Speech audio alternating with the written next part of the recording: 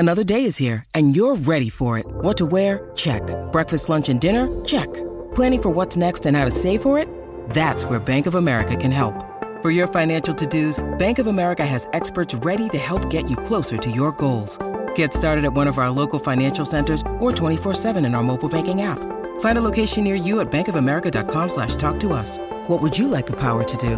Mobile banking requires downloading the app and is only available for select devices. Message and data rates may apply. Bank of America N.A., member FDIC. It was announced yesterday that the new director of football for this new Auckland A-League franchise is former Sydney FC player Terry McFlynn, and a bloke that played with Terry as former All-White, former Phoenix player as well, Jeremy Brockie. He joins us from Australia. Good morning, Jeremy. How you doing? Not too bad, thank you. Yourself? Yeah, good, thanks, mate. Good. And the reason we got you on today is because yesterday the news came out that this new Auckland A-League franchise, that we still don't have a name for, has announced your former teammate, Terry McFlynn, from your days at Sydney FC, as the director of football. What did you make of that announcement, and how excited are you about having a team in Auckland? Yeah, firstly, it's very exciting to have another A-League team in the country. I think everyone will be watching with anticipation as more announcements get made in due course, but I'm pretty sure everyone's looking forward to marking that first derby in the calendar as well.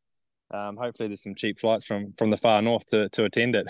But Terry McFlynn, I think it's a great start. I don't have too many fond memories of my time at Sydney FC, apart from living in Bondi, but Terry McFlynn was probably one of a few that actually made me feel really welcome when I joined the club. A really nice guy, always wore his heart on his sleeve, and a real leader on and off the pitch that sort of led the way in the team culture and environment sort of stuff. So I think from a first up appointment for the new club, it's a positive one and heading in the right direction. What kind of bloke is he? He's a bloke that when you cross the white line onto the pitch, he turns and he brings out that winning mentality, leadership, that never say die sort of attitude. But then off the pitch, he's a guy that you can really have a good deep conversation with, have a laugh and a joke and a bit of banter. So I think when you look at trying to build an environment of a successful team, he's got the bits of everything that could possibly make it something special. Of course, he is from Northern Ireland. How did you have much trouble understanding him? I had to have a few beers with him first, so then we were both speaking the same language. Outstanding, mate. Outstanding. I mean, Terry captained Sydney for a long time, and he was there, I think, till about 2019. Then he's been over in Perth. In the meantime, he's done a bunch of coaching badges and things. But leadership, you said he always showed. What about tactical now? So was he kind of like the manager on the pitch as well? Yeah, there was a couple of older leaders that probably took that reign at that time. When I played with Terry, he was still relatively young, but his understanding of the game, and he was always never the flashiest player, but what you knew you were going to get from him was a 90-minute consistent performance, and he'd always be there as a teammate to back you up in any sort of situation. And never would give up right until the final whistle. So I think those types of things really made him into the player he was. From my memory, he was a real combative midfielder, what you'd call a six these days. What sort of player was he to play with? Yep, absolutely. When we had small-sided games in training, I was always hoped to be picked on his side because if you're on his opposite team, you always know when he's nearby because if he doesn't get the ball, he'll make sure that you don't get past him, if you know what I'm saying.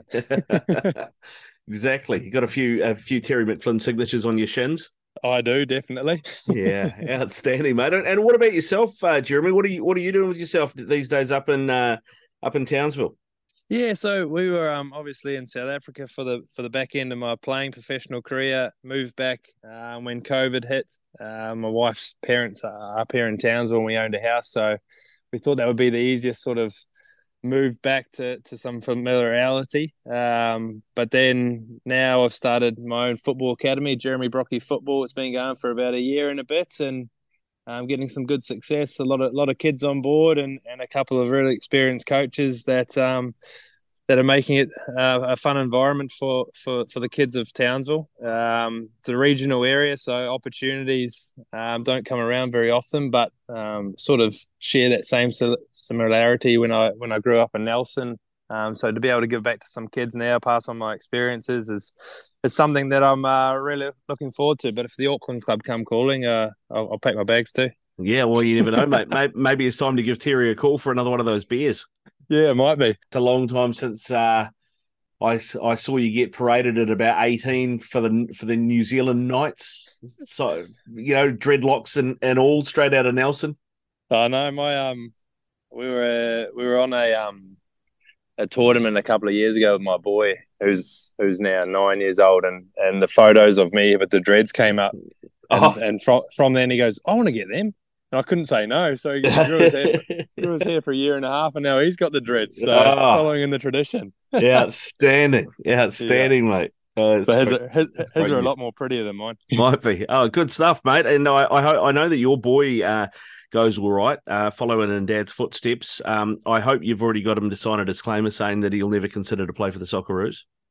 Yes, I definitely have, and he actually said the other day, he goes, "Hey, Dad, can we move to New Zealand at some stage?" So I can already see those New Zealand roots are starting to come out. He does have the dreadlocks like me too, so maybe he's a little one following in my footsteps. Yeah, maybe, mate. Maybe he needs an East Coast summer with some LAB in his ears, eh? Oh yeah. There you go. That's what we're all about. Good stuff, Jeremy. I really appreciate your time, mate. Thanks for that bit of insight, and good luck with the Football Academy, eh? Awesome. Cheers. Thank you very much. There you go, Jeremy Brockie. Mate, how's that? Your kid sees a picture of you with dreads as he's like, I want that. And you're like, I can't say no. So now at 9, he's running around with dreadlocks. Yeah, look, it made me wonder if Arlo ever goes and watches my old footage and goes, Dad, I want a receiver. He's